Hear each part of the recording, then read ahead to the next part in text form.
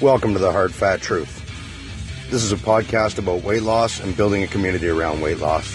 Whether you want to lose weight or whether you've already lost weight and want to help others, we're going to take this journey together and this project together. I'm the host of the show, Chris Bell. Let's get the show started. Welcome to episode 8. I'm pretty excited about it. Of course, I'm always excited about every episode as we get a new one out. Why I'm excited about this one, just a couple of announcements we'll get out there.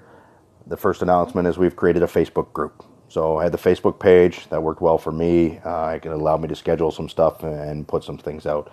A couple people reached out to me as I'm trying to grow it and look for more interaction from everybody else on it. And what I found out was that with the Facebook page, if people made a comment on it, it became something that became posted in their feed so everybody could see it. And maybe not everybody wants to share their journey publicly. So what we've done is we've created a closed group. So I realize that I am willing to be vulnerable and open about weight loss, and I am willing to be vulnerable and open about my weight loss that I've had over time. But not everybody is, and that's okay. There's nothing wrong with that. It can be a private journey. So what we've got is we've got a closed group, so a bunch of us that are like-minded and have either successfully taken some weight off, or we have successfully taken weight off, or we're at the beginning stages, we're in the middle, but we're all sharing a same type of life or a same type of story, are in that closed group. So now when you interact in the closed group, it's only going to be seen within the people in that group. So I had a couple of people that stepped up immediately. You know, Sean from out west posted his profile pictures and struggled with weight, so being larger and then back down to being too skinny even, and learning what a healthy balance and a healthy weight was. So he shared that story on the group page today. Thanks, Sean. I appreciate that. That's exactly the type of interaction I want to see come out of this, and show people that we all have our own struggles, and they're hard, and they're not easy. That's why this is the hard truth. The hard truth about being fat and the hard truth about our struggles. So that's the whole idea of this group. We'll be on the group page interaction. We'll leave the other page up and running for a little bit. There's a link on it to put people over and join. Add some people to the group. If you know people that can benefit from it, tell them about the group. Add them to the group. Right now, the way it's set up is that any member of the group can add somebody to the group. If we get big, we'll create some administrators and moderators and then control it so that we're not getting, a bunch of spam and crap that can come in when you get larger groups that I've run before. So that's the first announcement. The second announcement, we got approved for iTunes. I'm pretty ecstatic about this because I was looking at hosting and there's other ways to go around it and a paid site. And we've been audited by iTunes with the Anchor app, and they've audited the first 4 podcasts and released them out. They had a blip on one. We got through that, fixed that. So we're on iTunes now, which is, I think, pretty important because a lot of people run the iPhone or they look to iTunes for podcast. I love this Anchor app. It's amazing. And it's made it really easy for me to do. But the iTunes seems to be where everybody listens to. So do us a big favor. The big part about iTunes is having reviews and likes. So go over there, give it a like, give it a quick review. I know you all want to give it 5 stars. Now, who am I kidding? I don't care if it's 2, 3 stars. Give me your honest opinion. That's what this is. This is a truthful thing. But the big part is some interaction and the reviews. That's the key to keeping it on iTunes. They require something. If nobody interacts with it, then we're going to lose that opportunity to be on iTunes unless I go to a paid hosting page that then they don't care because they're making money off of it. This is all not for making money as far as I'm concerned. This is all about us growing a community together and helping each other. I might run the podcast and put it out there, but it's my job to bring everybody else in on podcast and grow this whole community and create our interactions with each other. This is our journey, right? This is a project to build a community. This is not my project for me to benefit me. This is for this to benefit everybody. So give it a like and go over. So I want to get in today to 5 types of hunger. We'll go over this pretty quick. I don't want to get too technical, but I want to talk about the 5 types of hunger so that we can be mindful about it and think about hunger as it comes on. So I want to talk about the first real hunger, and that's a physical hunger. So this is the type of hunger that comes on to you when you first wake up in the morning. So your body has fasted all night, and this is a hunger that comes on gradual. So it slowly builds up, and you slowly get that hunger and that desire for food and water. This can happen for people who do fasting. Some people, through religious reasons, will fast on weekends, or they have the fasting for Ramadan from sundown to sunup, and what goes on through that. So those type of things will generate a real hunger. And that's a real hunger that your body triggers and wants. And again, it comes on gradual. It's not something we notice right away. And sometimes we can be thirsty, but our body triggers us to feel like we're hungry. Something to keep in mind. So that is a physical hunger. The second one is emotional hunger. You've heard me talk about this a lot because this is the one I struggle with the most. So that's a hunger that comes on when you're reaching for gratification. That comes on when you're depressed, sad, friggin' stressed at work, which I go through enough, or when you're looking for comfort and you're looking for something sweet or something salty, and it gives you that feel-good feeling that you have. These don't actually fulfill your physical hunger. They fulfill your emotional hunger. They fulfill this desire and this need for gratification. It's not because your body actually needs it or wants it. It's because your brain is struggling with something else. So it reaches for something, especially something with sugar in it, or the sweet and salty, right? Because that's going to trigger some releases in our brain that make us feel less stressed, less sad, less depressed, but only momentarily. That's it, just momentarily. And then for me, then I have guilt after, because I realize I've just gone and ate emotionally. And I didn't get what I needed out of it. What I got out of it was extra calories that I now have to figure out how to deal with later. For a lot of people, they just eat emotionally and they don't worry about the calories after. And that's how I got to be 290 pounds. So, emotional hunger. The third one is sense hunger. So this comes on from a sense of smell or when you hear something. So think about when you walk into the movie theater and you're getting your tickets out and you're fumbling with your wallet and you hear popcorn being popped in the background. Your brain's already starting to process that. And then you smell the popcorn. Well, now it smells delicious.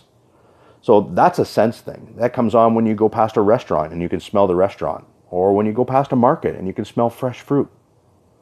And you want to eat that fresh fruit. When we're at a ball game, you get that sense for the hot dog and a beer. Those are sense hungers.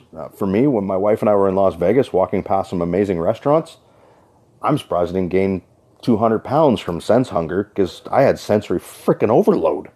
I wanted to eat everything, everywhere. My stomach wasn't big enough, but I'll tell you, it was tempting.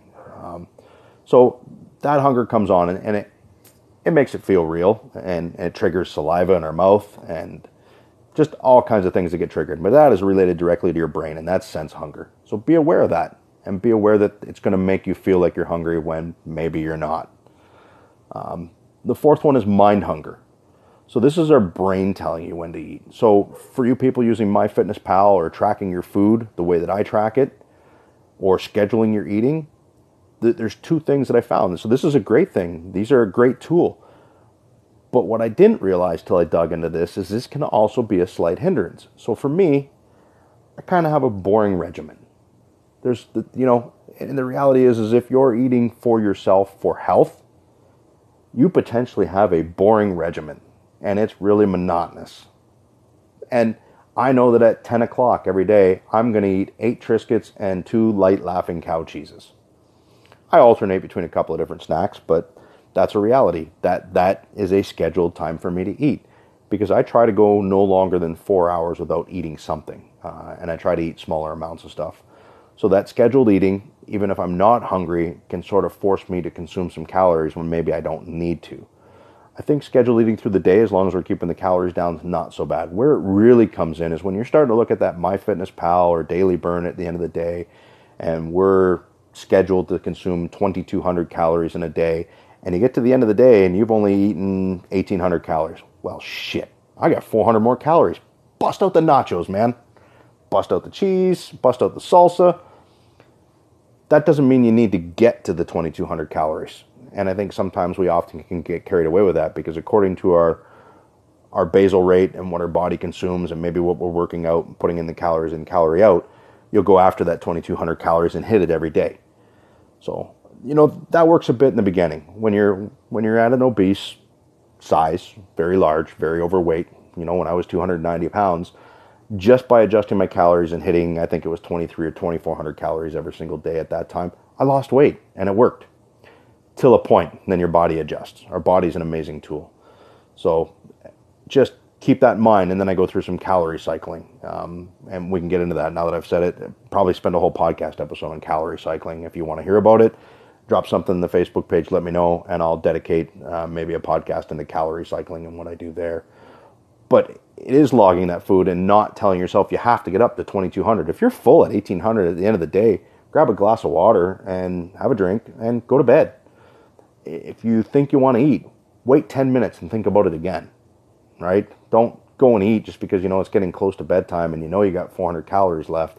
Put it down, go to bed. You can eat in the morning. So that's mind hunger. The fifth one is exhaustion. So this comes about from a lack of sleep, and we have two hormones in our body that get triggered. So you have a hormone that gets triggered when you're tired that creates hunger, and then you have a hormone that when we're satisfied is called leptin. So when you're out of whack for sleep, these two hormones get totally screwed up, right? I don't need to get any more technical than that. That's all you need to know. Lack of sleep creates the two hormones to get out of whack, and all of a sudden we're eating when we don't want to, and we're maybe feeling full when we're not full. You got to watch out. You got to get 7 to 8 hours sleep a day. And this really comes from people that work shift work. I don't know how many of you have dealt with that, but I personally worked shift work in the past and worked midnights, and I snacked a lot through the midnight shift, right? Your circadian clock gets out, your hormone balance gets out, your body thinks it's hungry, it tells you to eat, but really it's just because you're awake and you're tired. Be mindful of that. Be very mindful of that. That's, if you're getting 4 and 5 hours sleep a day because you're up doing so much stuff, or you just say you can't sleep, your body's going to trigger you to eat at times when you don't require those calories. That hormone's going to jump up and it's going to say, I need some food, I think. But really what it is exhaustion. So you have to look at that 7, 8 hours of sleep, and you have to look at how you identify with that. What do you identify with that exhaustion? What do you identify with that lack of sleep? And where do you trigger yourself to eat within that? So again, 5 types of hunger are physical, which is real, emotional, which we know is my major issue, sense hunger, well, that can be a bit of an issue, but I'm mostly aware of that. Mind hunger, this was a struggle for me, and I didn't even realize it until I started looking it up and understanding that I was putting more calories in than I needed to some days. And then exhaustion, which when you're shift work, or the last couple of years before I started the podcast, I was working 70 hours a week, and there was no doubt I was grabbing food out of exhaustion, high calorie food, high carbohydrate density, and just plugging stuff into me while being rushed around and being tired and coming home and not wanting to make food. I posted up a picture the other day. It took me less time to make a bowl for breakfast with eggs in it and vegetables and whip that up and have it to eat than it did for me to drive to McDonald's, drive to the drive-thru, order my food and get it, which we say is fast food. Man, I'm not a fan of eggs. I'll be honest. I freaking hate them. But I eat quite a bit of them. I scramble them. It's the only way I'll eat them. I throw a ton of vegetables in with them, black beans in them to get the fiber content up and make me feel full. We won't talk about what else fiber does. I think that's a bit personal. You figured it all out if you aren't giggling right now. Well, I am in my head. So, increase the fiber content, get the vegetables in, and I use some sriracha because hot sauce makes eggs go down. Maybe the rest of you like eggs. At my wife, she'll eat eggs Benedict and the hollandaise sauce and dipping. Anyways, bleh, it kind of grosses me out. Fast food's not necessarily fast food, man. By the time you stand in line, take the few minutes and prep some food on the weekend, and take a look at your hungers and what they really are and whether you should be feeding them. So that's it for today. Drop some information. If you guys want to know about calorie cycling, we'll get into that, and I can create an episode based around calorie cycling and what I did there. Have a good one.